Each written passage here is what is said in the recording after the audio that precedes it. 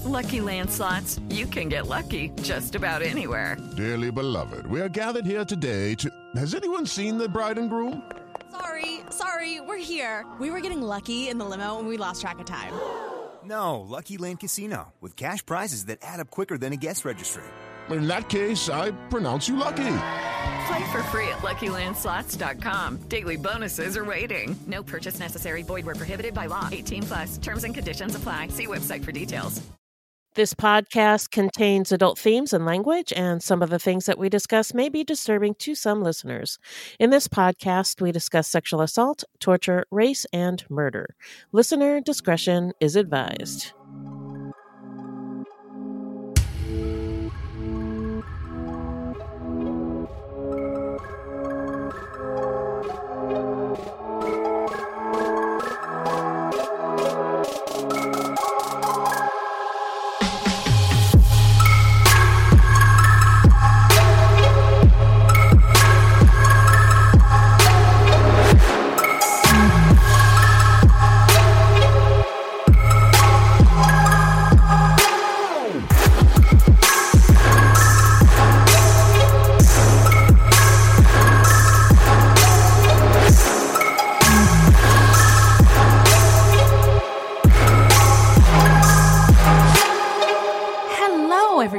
Welcome to Fruit Loops, episode 99.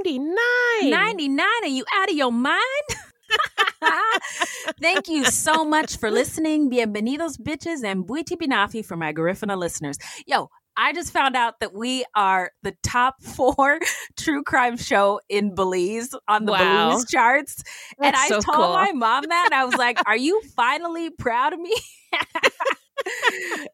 Anyway. And is she? Yeah, I mean, she always says yes, but I mean, does she mean it? You just don't believe it. I don't believe it because I'm not a doctor or an engineer or a lawyer. I just do a podcast. But anyway, so shout out to all of our listeners. Let me tell you something. Fruit Loops is a podcast about true crimes committed by people of color and their victims that we don't hear or know much about. Contrary to popular belief, not all serial killers are straight cisgender white dudes. No, ma'am. There are many well-documented cases of serial killers of color, and Fruit Loops is a podcast all about them. We will take deep dives into the fascinating lives and crimes of serial killers and true crimes committed by people of color and the victims that the media and entertainment commonly leave out because the news is racist. Allegedly. And we are Wendy and Beth. She's Wendy. I'm Beth. We're not journalists, investigators, or psychologists. Just a couple of gals interested in true crime. Also, the opinions expressed in this podcast are just that, our opinions. Please send any questions or comments to fruitloopspod@gmail.com or leave us a voicemail at 602-935-6294, and we may feature it on a future episode. Also, our website is fruitloopspod.com, and we use Fruit Loops Pod for all of our social media. The footnotes for each episode can be found on our website. Plus, check it out for some different ways you can support the show and become a Fruit Loops patron. Yeah. So, what are we talking about today, Beth? Today we're talking about David Bullock, a man who between December 1981 and January 1982 killed at least 6 people in New York City. New York City. New York City.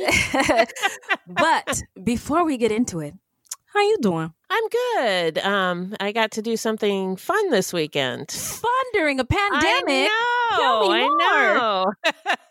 So when my sister lived here before she moved to Canada, my friend, my sister Minnie, and I would get together every so often for a movie night. Oh. We'd have dinner and watch a movie together. Mm-hmm. And we haven't been able to do that for years since my sister moved to Canada. Mm-hmm. But on Saturday, we did it on Zoom. Oh, that's fucking dope. I know. My God. I shared my screen and we watched the movie together. And it was really, really fun. And I think we're going to be doing a lot more of that. I love that. Yeah. I highly recommend it. That is an excellent idea. Everybody's got to get a little bit creative this year. We did, with my family, a bingo night. We've been doing a bingo night every month, and people can win money. And I don't know if I've mentioned this before, but I have 70 first cousins and 16 aunts and uncles. So does everybody play? No, not everybody plays. So this call was probably the least we've had. So there was about maybe 10 people, but everybody had their kids playing too. And it was fun. And, it was just kind of a nice distraction. And I think people getting creative on what to do on Zoom to stay connected. Yeah, rather than just like talking, because I'm tired of that. Yeah, exactly. So like my daughter is going to be 6. And last year we had a princess birthday party. I'm not having y'all coming over to my house during a global pandemic. Are you crazy? So we have to figure out a way to like either have people do a drive-by, make it fun, or like a Zoom call in and say happy birthday or something. But yeah, I think what you did is a good idea. I think the bingo thing is a good idea. And anything that you guys are doing. Or any other kind of game or something. Yeah. Like get at us. Tell us what you're doing to pass the time on Zoom and have some fun. Yeah. So now we're going to get into some listener letters. Oh, hello, angels. Thank you.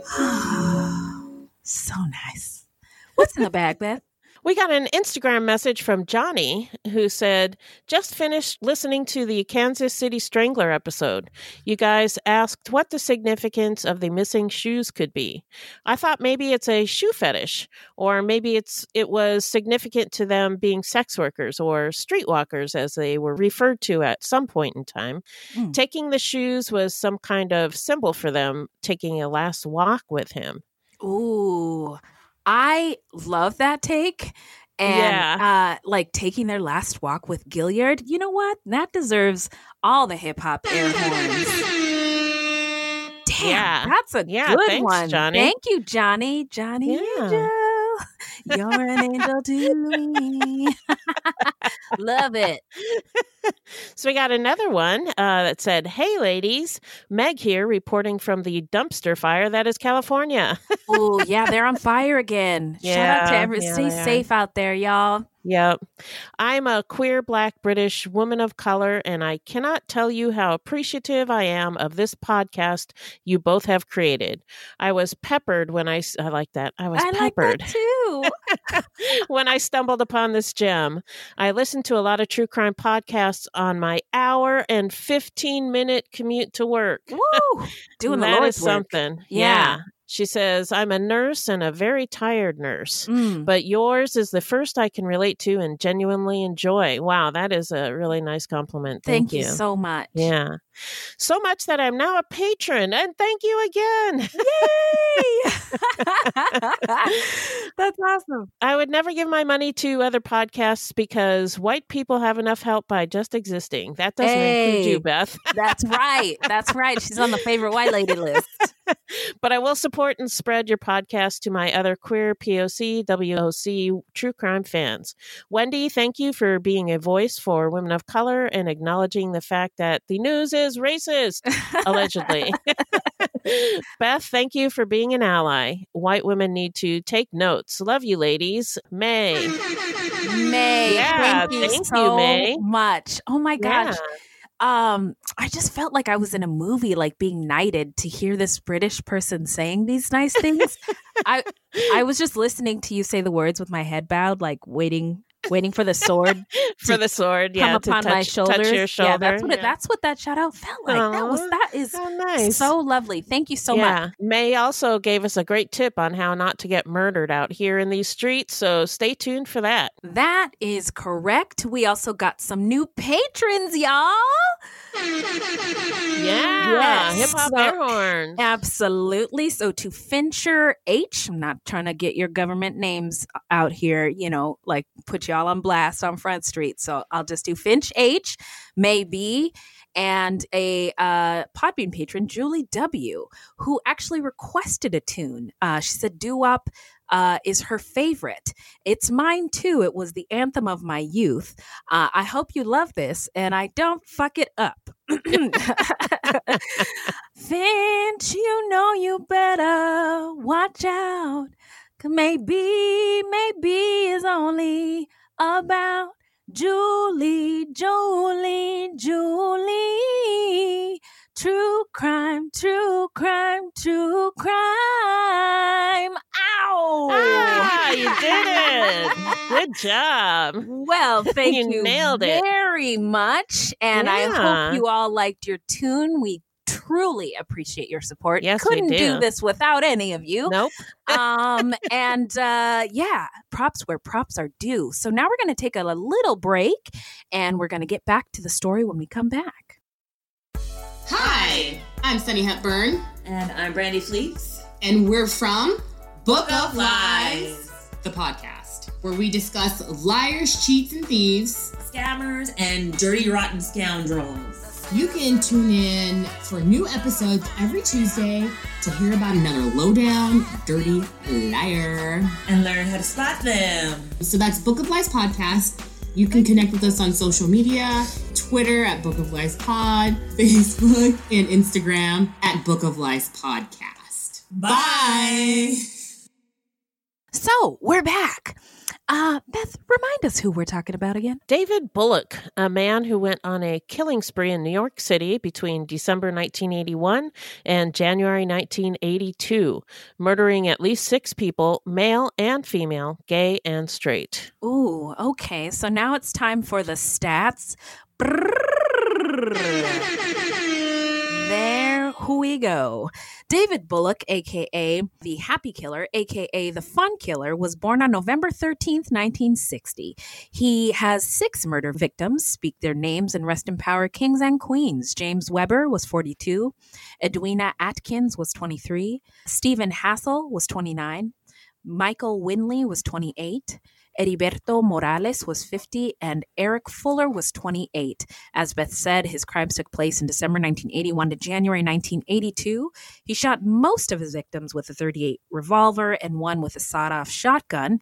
His crimes took place in New York, concrete jungle where dreams are made of. There's nothing you can't do. And then Bullock pled guilty to 6 counts of second-degree murder and was sentenced to 6 life terms in prison. And when you find out why he did all this, you're going to die. Now we're going to get into the setting. Take us there, Beth. The setting is New York City in the early 80s. But since context is everything, we are going to give you a little taste of the history of New York. Well, Native New Yorker is a trash hot wing restaurant here in the Valley in Arizona. You agree with me, right? Yes. Okay, thank you. It's not just me.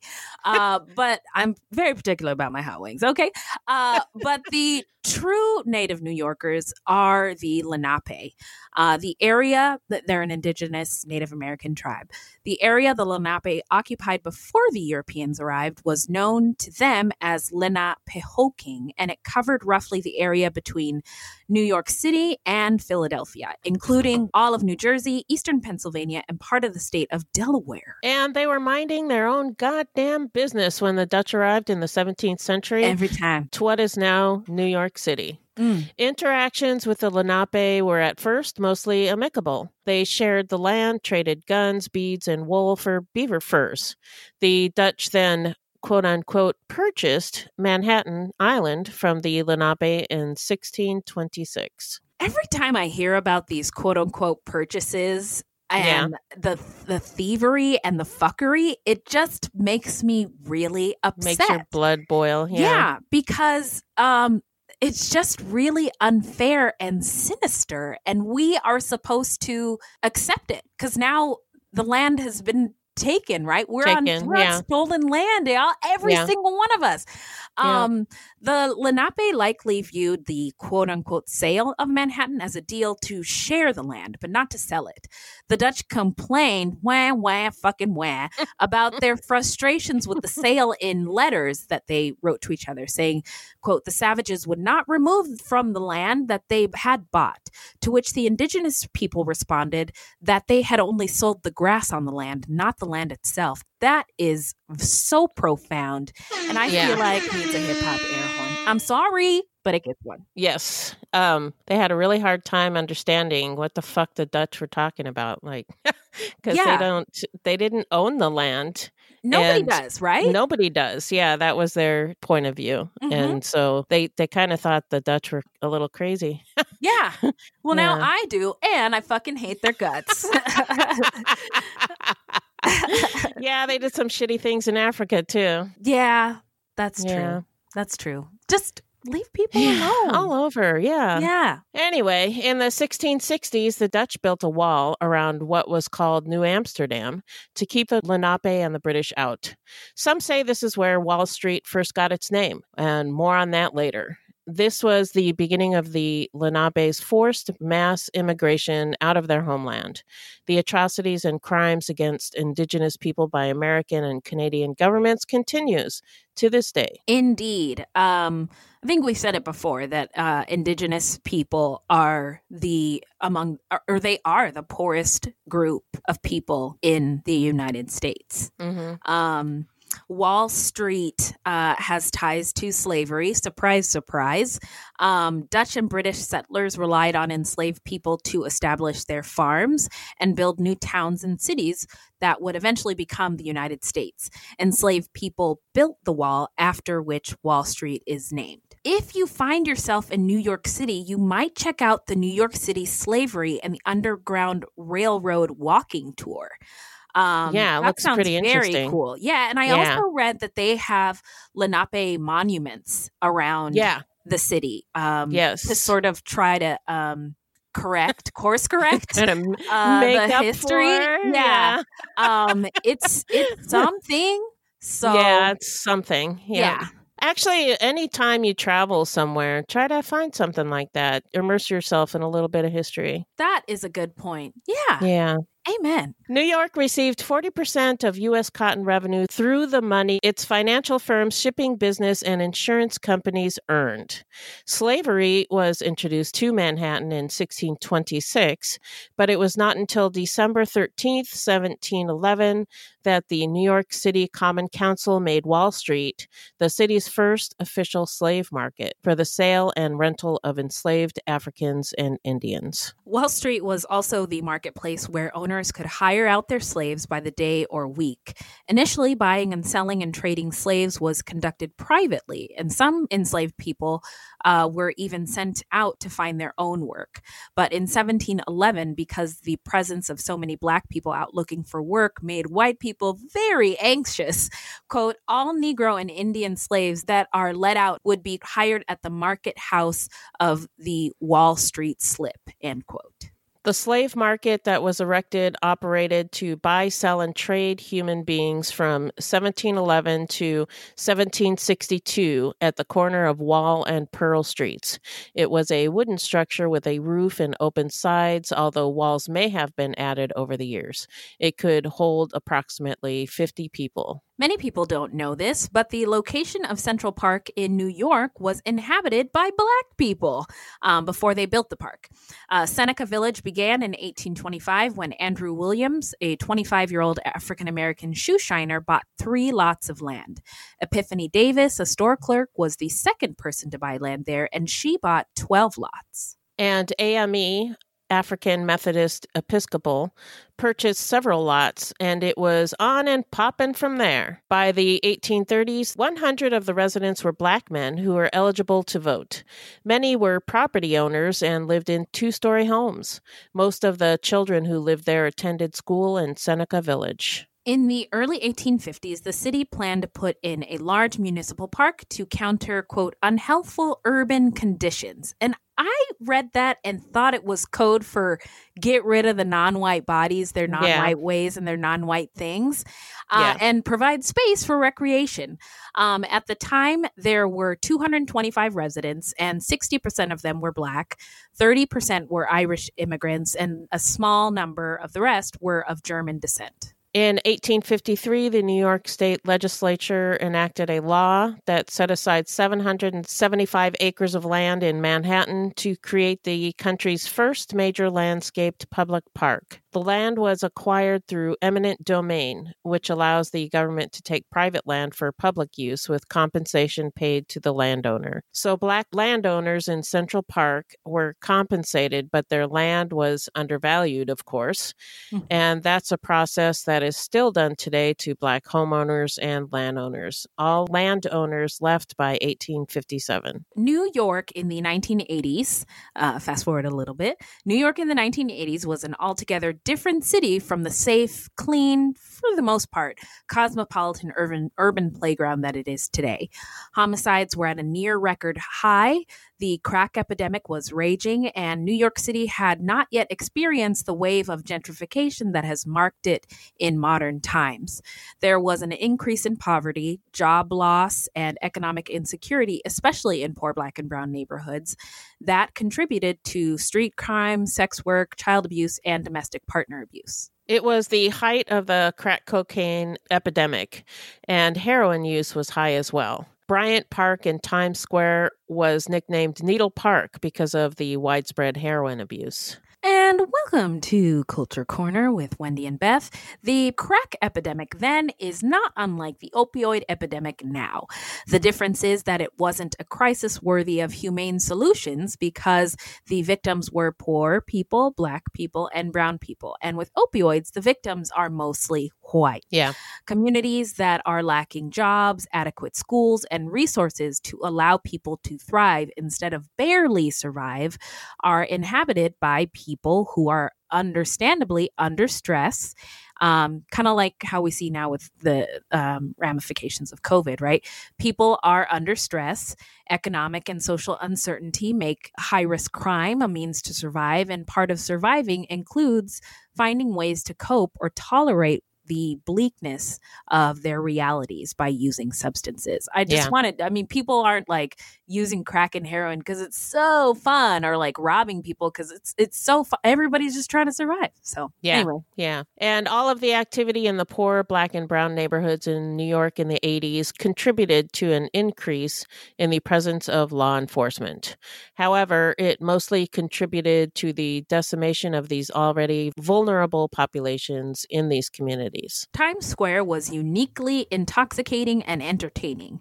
It was a mix of grand theaters and an increasingly bolder adult entertainment industry. Think of the show on, I think it's Showtime, The Deuce. Have you watched it? I haven't. I was just reading about it and saw that the writer is, what's his name? David Simon. Okay. Yeah, he's one of the writers. He also worked on The Wire, and The Wire is one of my favorite shows of all time. Oh, look at that. So you will like The Deuce. Yes, I think I will. Yeah. I love it. And just researching this episode made me think of that show. So Times Square was the home of adult bookstores, peep shows, and adult video stores. It was the epicenter of the sex industry. It was emblematic of the anything goes decade itself, which any person who grew up or came up in the age of the 80s would understand. But I did not understand this idea of anything goes in the 80s. Beth, I don't know if you can school me, but I watched this documentary called Clash Action Park about that theme park in New Jersey, where there were basically no rules. They were killing people. And people were dying to have some fun. And that people kept saying that in the documentary, like anything goes. It was the 80s. And I just didn't have as many rules back then as we do now. Yeah. Well, look at that. Over in the meatpacking district in the 80s, there was drug activity and sex work, particularly involving trans folks. The late 70s and 80s birthed the beginning of street art and graffiti on the streets and in the subways. Graffiti, which was an artistic outlet for young people who were also experiencing the turmoil of the times, was misunderstood as dirty and criminal. And street art inspired artists like Keith Haring and Basquiat. Now, OG of True Crime is also an artiste. Are these two individuals that you have fond of? I like Basquiat. Keith Haring is okay. Oh. Yeah, not a big fan of Keith Haring, but yeah, I like Basquiat. Okay, that's what's up, Beth. Okay. In December 1981, around the time Bullock began his spree in New York City, the Department of Sanitation workers went on a 17-day strike. It left the city cluttered with huge piles of garbage.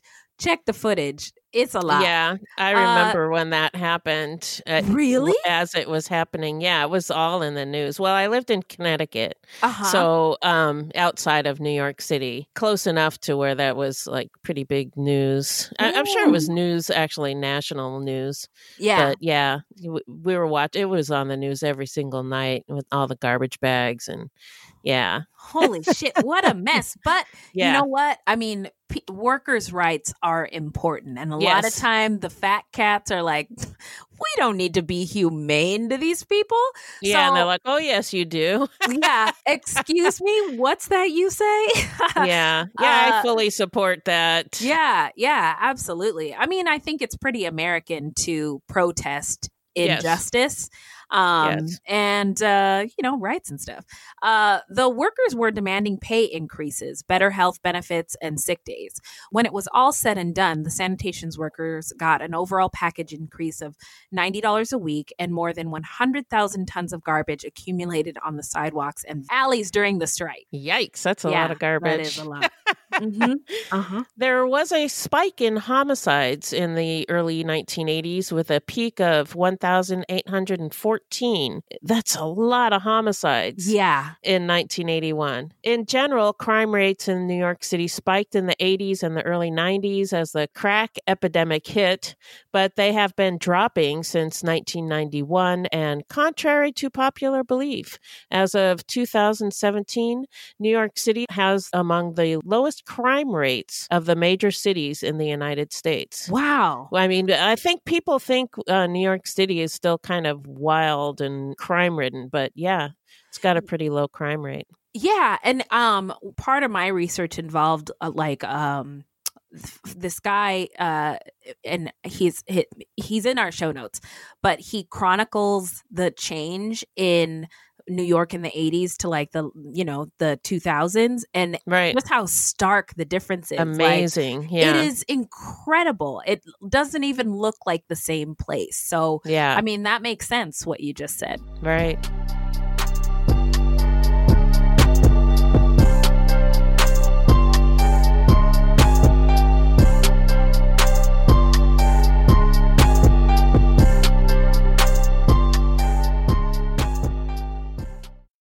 This episode is brought to you by BetterHelp. What's the first thing you'd do if you had an extra hour a day? Spend more time with your kids, go to the gym, work on a hobby, take a nap? Can you do all those things in 60 minutes? Just kidding. A lot of us spend our lives wishing we had more time. Yeah. But what we do with that time, we don't always know. But the best way to squeeze that special thing into your schedule is to know what it is. And therapy can help you figure that out. Find what matters to you most and make it a priority so that you can find the time to do more of it. Yeah. Therapy isn't just for those who've experienced major trauma. It's for everyone. Mm-hmm. It can empower you to be the best version of yourself. And I've been in and out of therapy most of my life. Same. And it has had such a positive influence on my life that I honestly do not know who I would be without therapy. And I don't want to know. I don't want to know either. Listen, Bev and I have both used BetterHelp. Yeah. And we love it. And if you are thinking of starting therapy, you should give BetterHelp a try. It is entirely online and designed to be convenient, flexible, and suited to your schedule. Just fill out a brief questionnaire to get matched with a licensed therapist. You can also switch therapists at any time for no additional charge. Learn to make time for what makes you happy with BetterHelp. Visit BetterHelp.com/fruit today to get 10% off your first month. That's BetterHelp, HELP.com/fruit.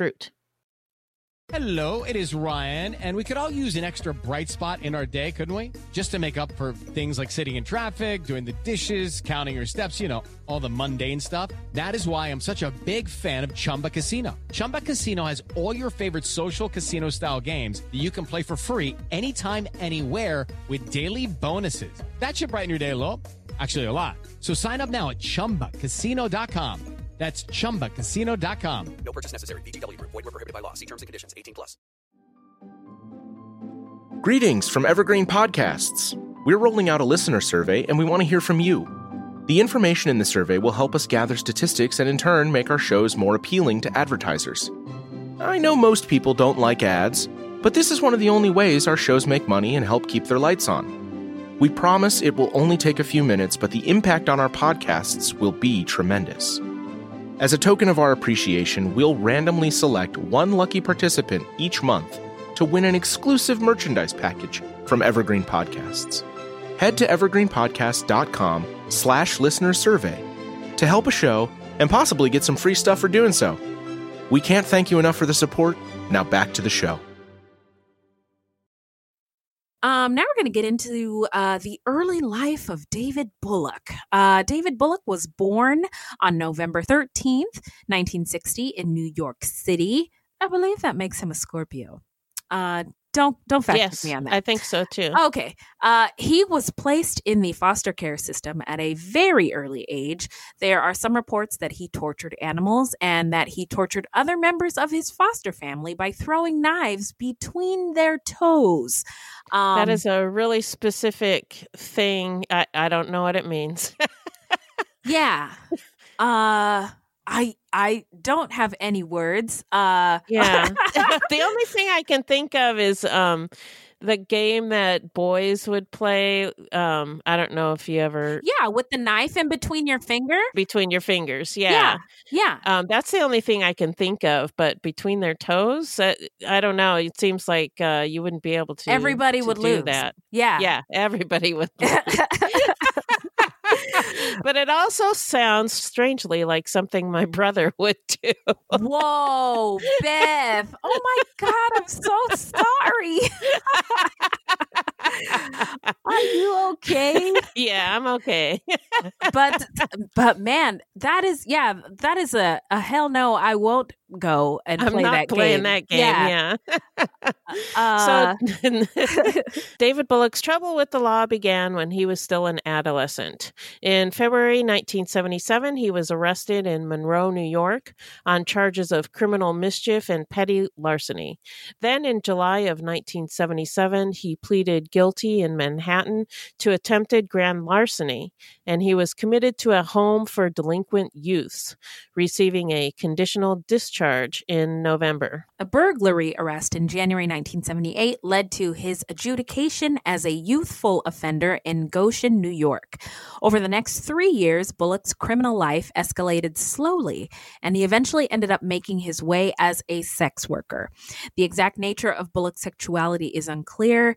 He may have been bisexual, and he may have been struggling with his sexuality. We don't know for sure. He may even have been straight. Maybe. Yeah. Never know. Sexuality is on a spectrum, and we just don't know. Sure. Yeah. But now we're gonna dive into the timeline. Splish splash. So on December 4th, 1981, James Weber, 42, who was a principal performer with the Light Opera of Manhattan, was driving through Central Park after leaving the theater when he was stopped by David Bullock under some unknown pretense. His car was later found with the door open, keys in the ignition, and the lights still on. Bullock would later admit that he did not even know Mr. Weber. That's the scariest kind of crime, right? When you're in the wrong place at the wrong time. Yeah. Bullock later claimed that he went to the park to shoot some birds, saw Weber, and just shot him in the head with his .38 caliber revolver that his roommate Michael Winley had given him a month earlier for his birthday. He then pulled Weber's pants down, took $200 from his pants pocket, and fled.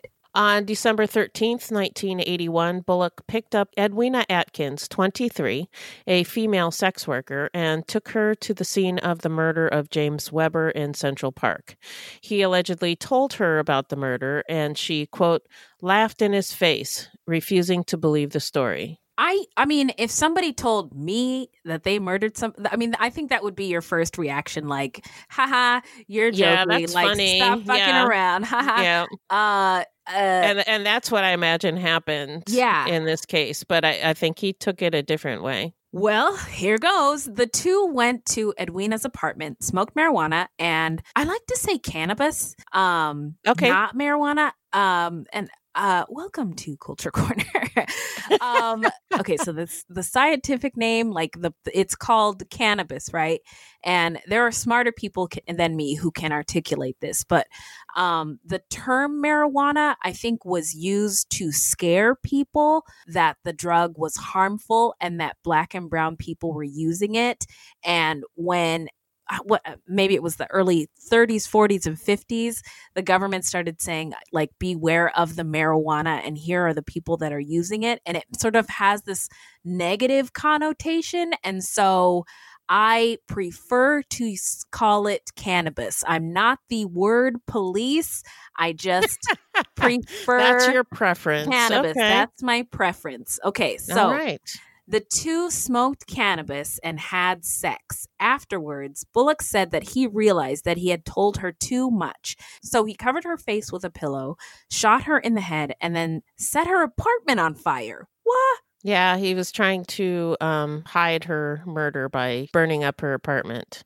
But it didn't work. It didn't work. But by the way, I think that this was also something that was going on in New York at the time, is landlords who felt like they were losing money by having their properties occupied by in poor neighborhoods were either torching them, hiring somebody to torch them, or doing it themselves so they could get the insurance money and bail. Oh, I see. Don't fact check me on that. I've seen it in a movie and I think it's true in my head. Okay. Yeah.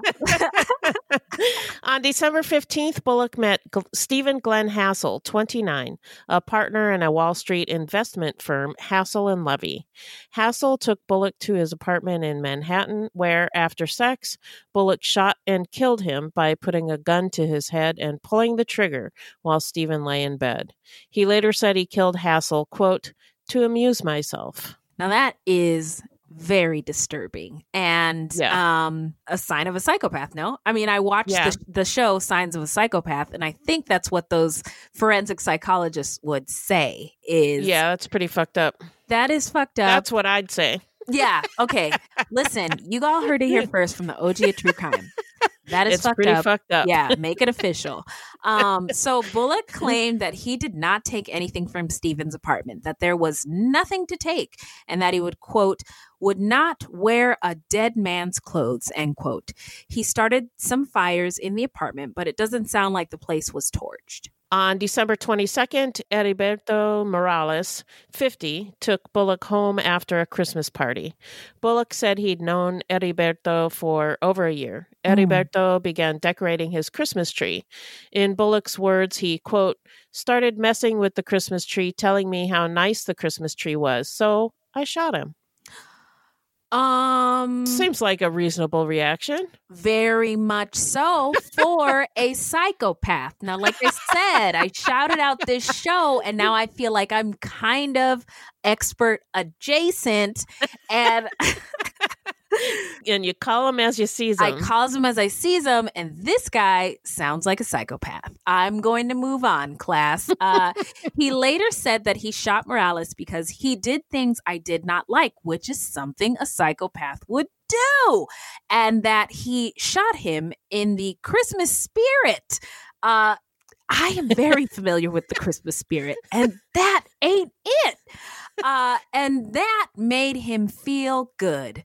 It's giving him good vibes, y'all. I even said Merry Christmas to him as I fired the shot. How nice. Merry Christmas, motherfucker. Yeah. I mean, I feel like I've seen this happen in a movie scene In a movie, somewhere. yeah. That's what I'm seeing. Like, who's that guy? Samuel L. Jackson, Yeah, or the somebody Here's like Johnny that. guy. Yeah. Here's Johnny. Merry Christmas. Merry Christmas. He said. Bullock then opened Morales' Christmas gifts and then set the place on fire. I forgot to verify that. Okay, don't fact check us on that one. He may or may not have set it on fire. He seemed to like to set things on fire. Yeah. Well, this can't continue for long, can it? Well, let's see. Okay. The very next day, on December 23rd, Bullock killed his roommate, Michael Winley, the guy who gave him his gun for his birthday. Oh, okay. Michael, age 28, was relaxing on his bed when Bullock got on the bed with him, and Michael told him to get off. That made Bullock angry, and he started thinking about other things Michael had done that made him angry. Again, this is according to Bullock. He went into the bathroom and took all of the bullets out of the gun except for one. He then spun the cylinder, because it's a revolver, I guess theoretically playing a sort of Russian roulette, but that Michael knew nothing about this game. Yeah, that's not how you play. Nope. He then went to Michael, put a pillow over his head, held him down, and pulled the trigger. The gun went off and Michael was dead. Bullock then tied up the body, carried it outside to a car, drove to the East River, and dumped it. Michael's body was later found in the East River on March 11th, 1982. Now, we've all had roommates, right? That made us angry, right? Like, you dropped my blow dryer in the toilet. You chew too loud. You ate all my macaroni and cheese. Your alarm goes off and you never turn it off. You refuse to do your dishes. Yeah, you left all those top ramen bowls in the sink. But this is not the way to deal with that. This just ain't it. And now, especially COVID, right? We're stuck with people we live with that we don't like very much and piss us off to the nth degree. But I don't know that I've thought, you know what? Today's the day. Yeah, this is not a legit way to deal with it. Yeah. This is not how you resolve conflicts with your roommates. So don't be like Bullock. Hashtag don't be like Bullock. According to Bullock, a few days after Michael's murder, he was at a pool hall when it was raided by the police. He put his .38 on a windowsill where police found it and confiscated it, but were unable to determine who owned it. So when on January 4th, 1982, Bullock robbed Eric Michael Fuller, 28, at Mount Morris Park in Harlem, he was carrying a sawed-off shotgun instead of the .38. Eric was with another man, and Bullock came up behind the two. 'Tis the season for a murder. 'Tis the season for a murder. 'Tis the season for a... I don't know where I'm going, but I was feeling like holiday spirit. Holiday vibes, right? They're coming up. Should have saved this one for Christmas. Oh, right. Oh, well, it's okay. So he told the two men not to move, robbed them, shot Eric in the back with the sawed-off shotgun, and fled. It is believed that Eric was David's only straight male victim, and the motive was robbery. He was also Bullock's last victim. So now we are going to get into the investigation and arrest. Hit it, Beth. All of the victims were shot with a .38 caliber revolver, except Eric Michael Fuller, who was shot with a sawed-off shotgun. According to one article, police formed a task force and worked closely with the gay community to track down the murderer. That was according to just one article, and I gave it kind of a side eye. A side eye from Beth beats any other side eye than anybody could ever give. The sawed-off shotgun thing is so intense. Yeah. It's all very intense. Yes, it right? is. But a sawed-off shotgun, that's nuts, man. Yeah. But Bullock was arrested on a fluke when on January 14th, police came looking for his roommate, Michael Winley, who had a warrant out for his arrest.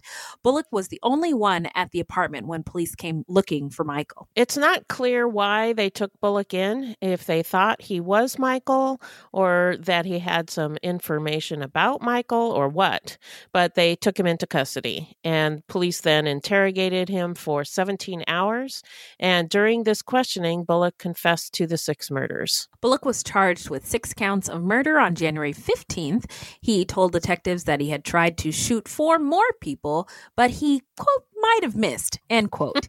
He had no other details to give, no bodies or complaints, and no additional charges were filed. And now it's time for the trial, y'all. What do you got, Beth? Initially, Bullock pleaded not guilty, but after the court ruled that his videotaped confession to the police would be admissible, on October 26, 1982, in a surprise move, Bullock pleaded guilty to the 6 murders. Justice Barton Roberts asked Bullock to take the stand and describe the killings. He did so in what reporters at the time called, quote, a smirkingly casual manner, end quote. And what did you call it before? Duping delight? Duping delight. Yeah. And he, quote, occasionally chuckled, end quote, during the retelling. Bullock told the judge that he was a sex worker, that he had been responsible for at least 100 robberies, and that he had been stealing credit cards for the past 5 years. Asked if he felt remorse for the killings, he said no. Asked if he thought he would kill again, he also answered no, although he also told the judge that, quote, killing makes me happy, and that, quote, it was fun. Well, everybody, that's all, folks, right? I mean, they do tell you to tell the whole truth, nothing but the truth, so help you God. I've actually never heard a murderer be so honest about why they killed. Really? Yeah. Wow, this is a first for you? I think so. I mean, he's like just telling it like it is. Telling it like it is. That blew my mind. I liked it. Yeah. And by the way, like, I think we did a culture corner earlier about people engaging in theft and sex work, right, to survive. Right. Which would sound like he was doing at first. Right. But then, yes. Yeah. The murder thing put a whole new spin on his just to get by. Bullock's defense attorney, Joseph Klemper, asked the judge to give Mr. Bullock whatever compassion is possible, Your Honor. Justice Roberts called Bullock a self-appointed angel of death, a monster and a viper when he sentenced Bullock on November 29th, 1982. Bullock was sentenced to 150 years, 6 consecutive 25 years to life terms, 1 for each victim. In pretrial interviews, a psychiatrist diagnosed Bullock with antisocial personality disorder, which is psychopathy. Why? So you were right. OG of true crime. Why didn't you give me the points when I was saying it? I was waiting until the end. Oh, man. Come on, man. You got it. You nailed it. Thank you, OG of true crime. I want to do the angel sound effect. I did it. You did All it. my dreams have come true. Oh, man. Now I'm a true crime G. You're OG and I'll be little G. Little G. Yeah. So now we're going to get into where are they now? Well, Bullock is currently housed at the Clinton Correctional Facility in Dannemora. Whoa. Of Escape from Dannemora fame. Yeah. Wow. Awesome. Not awesome. I like the movie. Yeah. Okay. Yeah. And also that town kind of fascinates me. How everything is just like built around the prison there. Yeah. Yeah. Like all of the economy is built around the prison. Yeah. And it's so cold there in the winter. Like, it's just not a very nice place to live. Oh, well, I was going to say that's kind of how the prison industrial complex is one of the ways it maintains itself, right? They hire a lot of people. They sentence a lot of people to fill the beds in those jails or prisons. And the cycle continues. You get rid of the prisons, right, with prison reform, but all these people are going to be out of a job. And how will the economy continue in Dannemora? I guess that's similar to Florence, Arizona. Right. Where there's a prison, and like everybody who lives there works at the prison somehow or another. Right. And all of the prisoners are counted on the U.S. Census. So the governors and state legislatures get to use them when resources are allocated for those communities. So they get extra bodies who count as bodies, but they don't have any rights, and, they don't get to vote and that kind of thing. So anyway, that's crazy. It's more fuckery. Anyway. Yes. Anyway, I also found interesting, David Bullock's earliest release date is listed as January 9th. Very specific. 2132. Wow. Yeah. So you're saying there's a chance. Yeah, I guess so. I mean, if he can live another 12 years. Man, I wonder if we need, you know what, we're going to get into what our takeaways and what we think made him snap. So I would love like an interview about this guy, or maybe a movie, right? Because New York at that time was so crazy. Yeah. That, you couldn't write it. And on top of that, insert somebody like Bullock committing such a, I don't know what the word is, just heinous, but the speed and veracity at which he was committing these crimes is really staggering. Like, it wasn't, to me, when I saw the word spree, I didn't want to put it in the stats because it wasn't like he did them all in one day or one. Right. But it was kind of a spree. Yeah. I guess so. Also, it sounds like he had a pretty rough childhood, right? Yeah. The foster care system is not ideal now. But I can imagine that it was so much worse and horrific in the 60s and 70s when he was coming up. I also, so I can imagine that the trauma that he may have had in his home, in the home of his family of origin, and then being ripped away from that, it was what he knew, right? Good or bad. And then being dropped into a system with people that don't care about you in conditions that may have been even worse. And it sounds like New York at the time was wild, just a powder keg, right? And there's this classic hip hop song, and it goes, "Don't push me, 'cause I'm close to the edge. I'm trying not to lose my head." It's like a jungle sometimes. It makes me wonder how I keep from going under.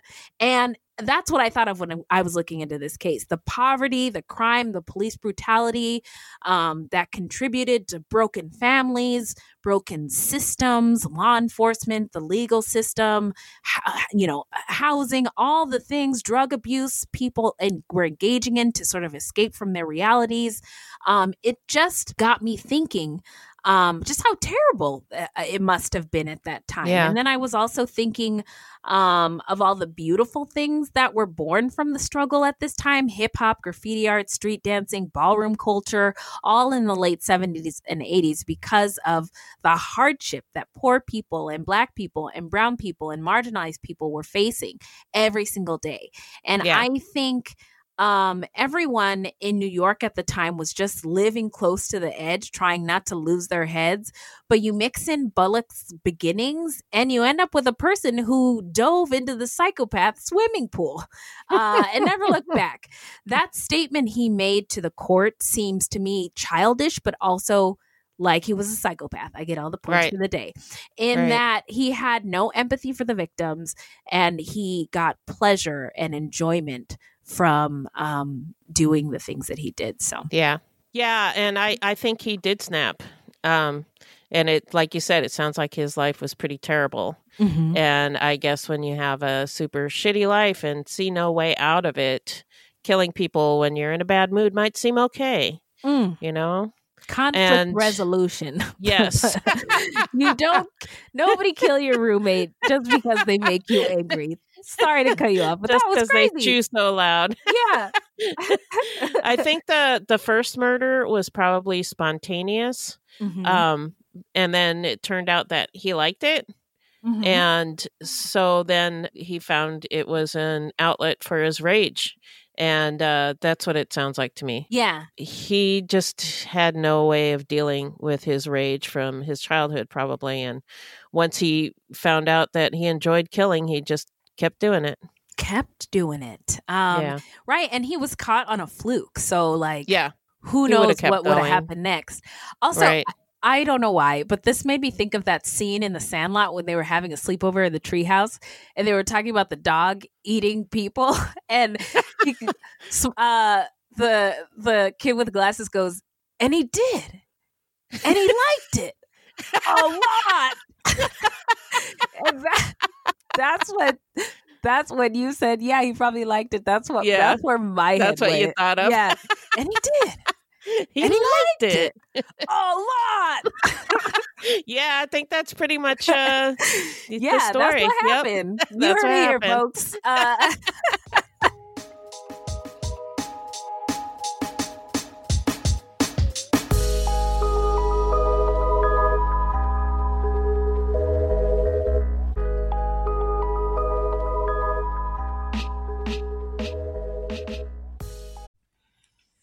Top of the day, everyone. I'm Nisha.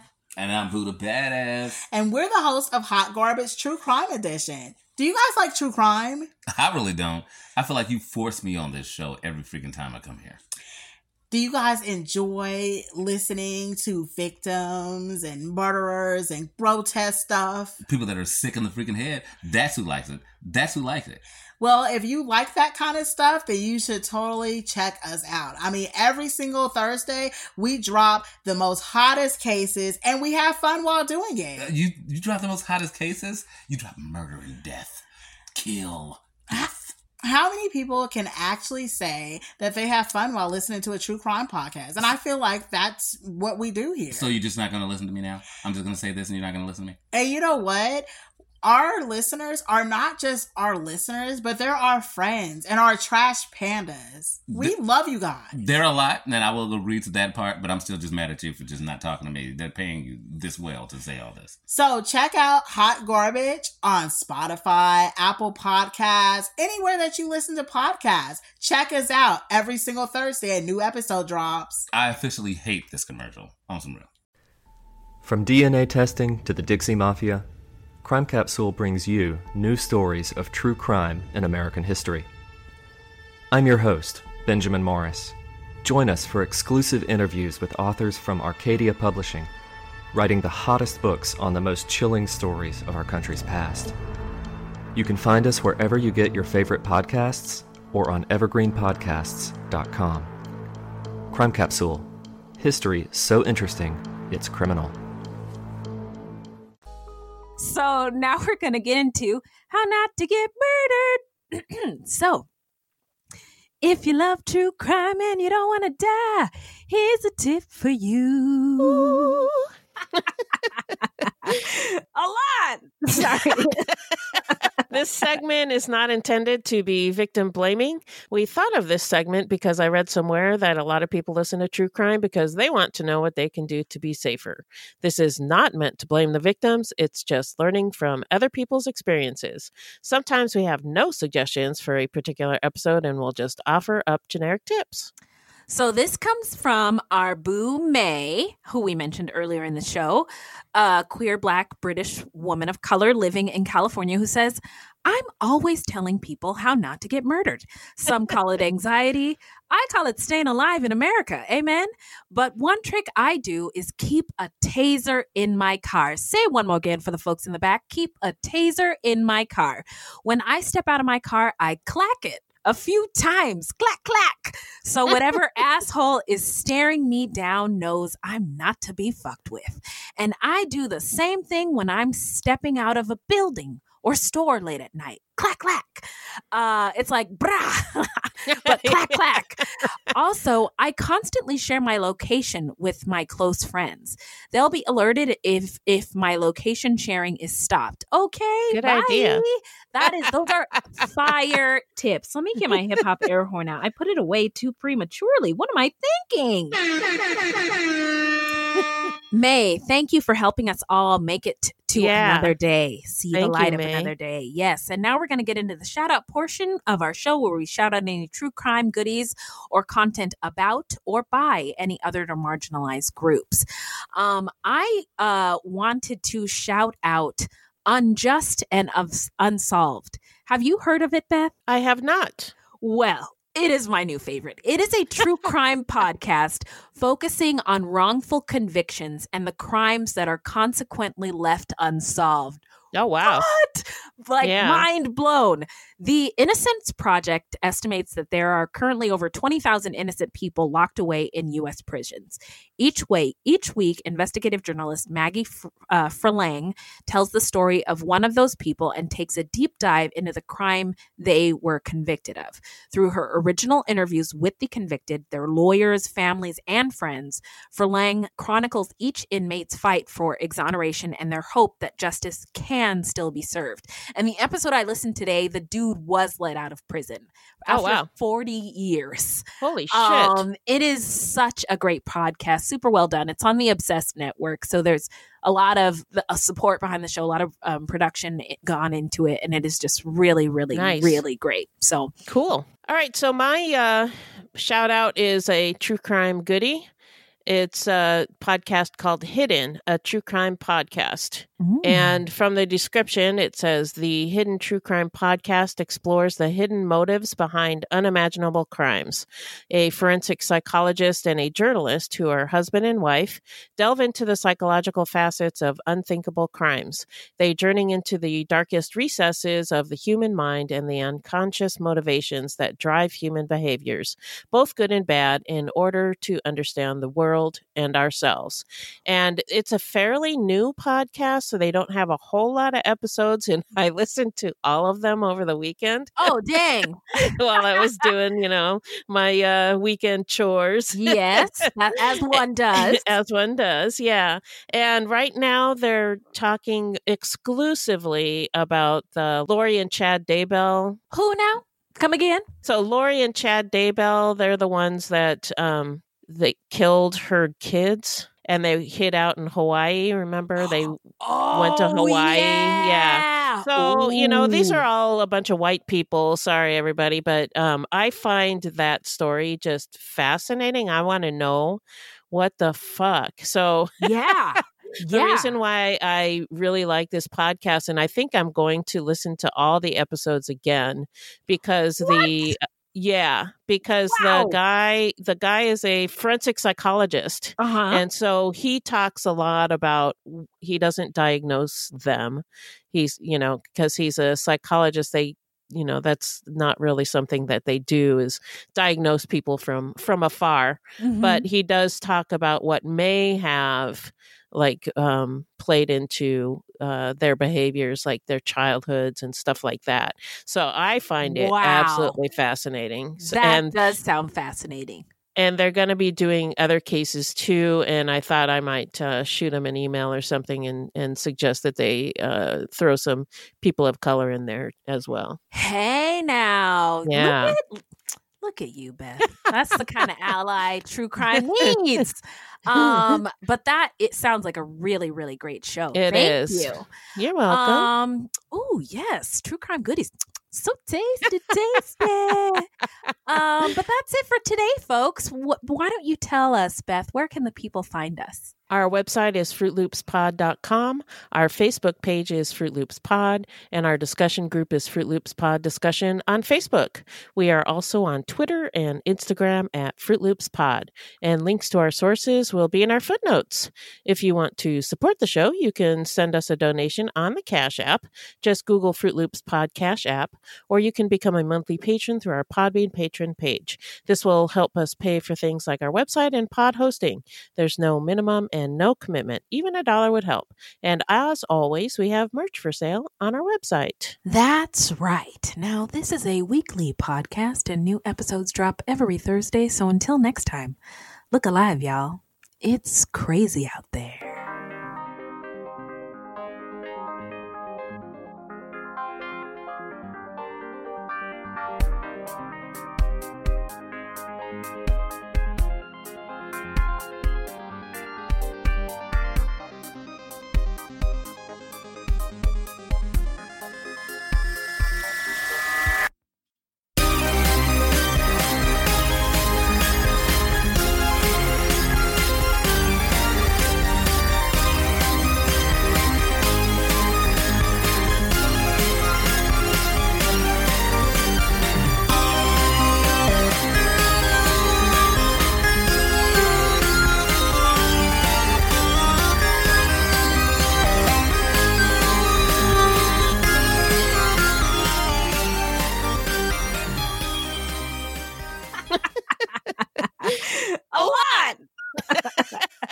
Lucky Land Casino, asking people, what's the weirdest place you've gotten lucky? Lucky? In line at the deli, I guess? Aha, in my dentist's office.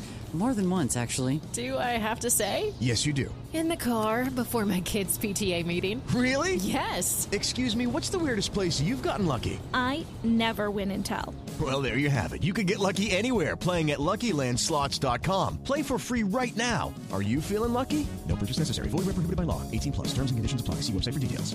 My name is Bill Huffman, and I am a former Cleveland news producer, and I am now the host of the podcast, Who Killed? I began the show focusing on the unsolved murder of Amy Mihaljevic, and now each week I explore a different case with a focus on some of the victims who don't get the attention they deserve. I have a deep catalog of over 225 episodes, so there is a guarantee there will be something for you. Who Killed is an evergreen podcast, killer podcasts, and slow burn media production. Subscribe today wherever you get your favorite shows.